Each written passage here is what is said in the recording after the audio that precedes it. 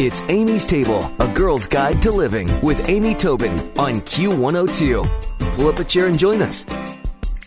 Amy Stewart is the award-winning author of 6 books on the perils and pleasures of the natural world, including 3 New York Times bestsellers, Wicked Bugs, Wicked Plants, and Flower Confidential. She's the co-founder of the popular blog Garden Rant and a contributing editor at Fine Gardening magazine. She and her husband Scott Brown live in Eureka, California, where they own an antiquarian bookstore called Eureka Books. And she's joining us today to talk about her latest book, The Drunken Botanist, The Plants that Create the World's Great Drinks. Hi, Amy. How are you? Hi, I'm good. Thank you. Well, I love all the names of your other books as well. Wicked Bugs, Wicked Plants. It's just fantastic. And what made you decide to combine cocktail culture and the plant world? Well, like many ideas, good and bad, this one started in a bar. I was talking with a friend of mine about gin, and he said he really wasn't much of a gin drinker, and I said, well, how can you not be interested in gin if you're interested in plants? Because there are so many strange and diverse and interesting plants in this bottle. And then I start looking around at all the other bottles, and I said, really, if you think about it, there's nothing but liquefied plants in all of these, and isn't that interesting? So once I got to thinking about it, I thought, it would really be interesting to look at it from the point of view of the plants themselves. Oh, yeah. So that's what I did. That is interesting, and it's funny because I wouldn't sit there and have that thought process at all. However, when I take a whiff of a good gin, it certainly is botanic. Right. But it's interesting, some of the things they talk about these days to talk to your kids about, like where did the food, who touched this food before it got to our table, so that kids have more of an understanding of food. It's the same thing about those plants to realize, the alcohol, it never occurred to me to think, where did this begin? What plants contributed to it? That's a fascinating concept. So, yeah, exactly. As you did your research, any long forgotten botanicals that you came across? Well, sure. There are all kinds. The thing is that we have been putting plants into alcohol for as long as we've known how to make alcohol. And in the case of distilled spirits, we've been doing that since about 800 AD. Wow. And certainly we've been making beer and wine, or something like beer and wine, for 10,000 years that we know of. And it may well be that we'll turn up evidence that was happening even earlier than that.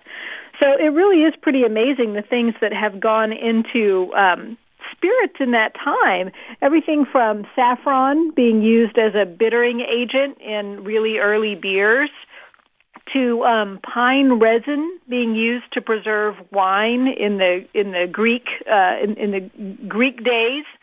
So yeah, there are all kinds of strange plants that we have used. That's amazing. Well, I just flipped open the book and landed on the page, A Field Guide to Sugarcane Spirits. And so not only is it as old as mankind making spirits, but then things like sugarcane. Some savvy farmer was like, well, boy, I can do lots of great stuff with this. And I'm just taking a quick look at all of the sugarcane spirits. Who knew?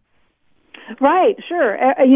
Sugarcane has turned up all over the world. It was Christopher Columbus who brought it to the Caribbean. We think of it as being Caribbean, but it's really sort of a newcomer there. But everywhere that sugarcane has been used as a source of sugar, people figured out how to make alcohol out of it. Whether it's the molasses, which is just the byproduct of making crystallized sugar. Molasses being used to make rum, or even just freshly squeezing the stalks to get fresh sugarcane juice, which is how they make like cachaça in Brazil, for example. Mm-hmm, which I love. That makes a great sort of alternative to a mojito. Mm-hmm. Sugarcane, of course, is very interesting in the spirits. One thing that I've seen it used recently and sort of neat is to cut into little sticks to be stir sticks for your drink. That's right. Yeah, I saw that. I was in Miami and I ordered a mojito, and it came with a little piece of sugar cane, and I thought, I have to grow my own sugar cane and do this. Wouldn't that be cool? Yeah. You have to live in the right climate though to grow sugar cane. That's for sure. But of course, I can understand how sugar cane would taste great turned into a spirit of some sort. But are there any plants that you encountered that don't taste great on their own, but once they've been transformed are fantastic? Well, yeah, definitely.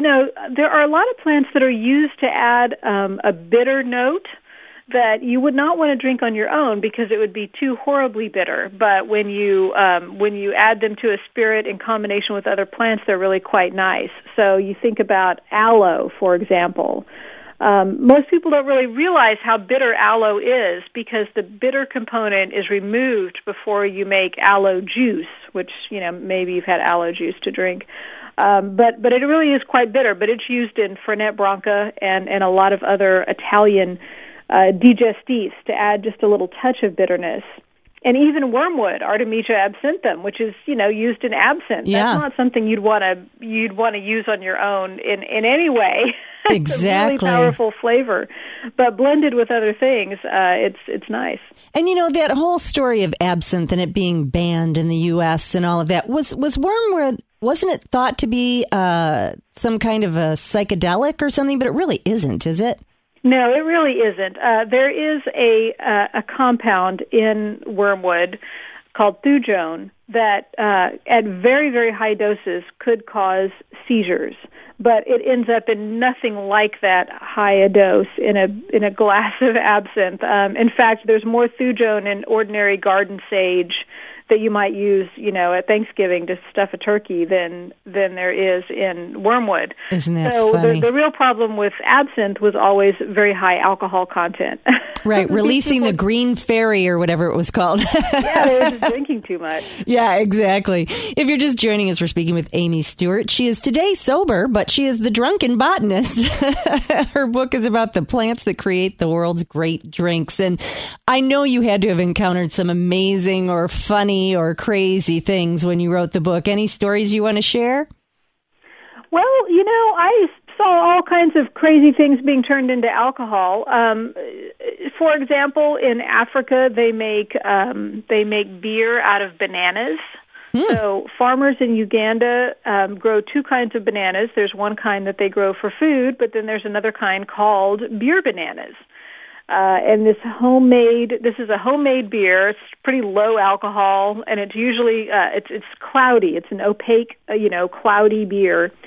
And farmers figured out that they could, rather than grow the bananas themselves, which, take a little time to get to market and, they can go bad, they can make beer out of it, which lasts a little bit longer than the bananas do on their own, and maybe make a little bit more of a profit. So it just shows you how, ingenious people are with the plants that are growing around them. Oh, definitely. Well, I know that you shared a cocktail with us that I'm going to put on my website called and I don't know if I'm pronouncing it right, the Mamami Gin and Tonic. Sure. And of course, it's an interesting story, which I would love to have you share, but it's also just chock full of vegetables. And if your other life is that of a gardener, what's the first thing that you would urge somebody who's contemplating their first garden? Well, first of all, you grow the things that you like. If you're going to grow cocktail ingredients, grow the things that, you'll actually use. If you're not a fan of cilantro, there's no reason to grow it. And you really have to work with your climate. I live in the Pacific Northwest, and I can grow berries really easily. So there's a lot of raspberries in my garden. But if that's difficult for you, then don't fight Mother Nature. Do the things that really work well. But obviously some herbs are the first step, spearmint, and there are some great spearmints out there. There's one called Mojito mint, which is actually the mint grown in Havana. So it's actually a Cuban mint variety that is only in the U.S. because a Canadian tourist plucked a sprig out of a mojito in the airport and stuck it in her pocket and flew home with it. And it eventually got released into the nursery trade. That's so cool. Although it's also a cautionary tale, isn't it? Because that could happen in a bad way, but I love it. Right. It's a little bit of plant smuggling, which is a no-no, but nonetheless, that's in fact how it got here. So mojito mint is well worth seeking out, and of course, some fresh basil and cilantro. And as we're getting into summer, tomatoes, things that you'll otherwise grow for your kitchen garden are also great in drinks. Tomatoes, peppers, And all of those things are in this Mamami Gin and Tonic. So he is the guy who created or discovered quinine, or? Well, he's one of many people who were looking for it.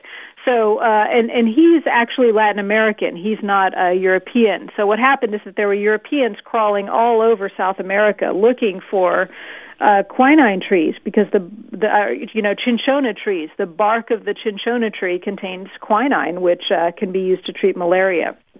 So it was highly sought after, and they kept trying to collect seeds so they could start their own plantations, but they kept getting the wrong variety of tree, because it's hard to tell when you're just out in the field doing this. So he is one of the people who was charged with gathering up seeds and smuggling them out of South America, but he was thrown into prison, and he actually died trying to get quinine to the rest of the world. And his seeds did make it, but he did not. Oh, so, I know. It's a tragic story, and a lot of these botanists do have tragic stories behind them, unfortunately. But, we can honor him, right? We can with a remember gin and tonic. Well, Exactly. The book is The Drunken Botanist, The Plants That Create the World's Great Drinks, and it's by Amy Stewart, and she's got a great website. It's amystewart.com. You got to check it out. This will be all of your summer cocktail fun and trivia and information. And thank you so much for joining us, Amy. Really interesting stuff. Oh, thank you. My pleasure. Stick around for another helping from Amy's Table on Q102.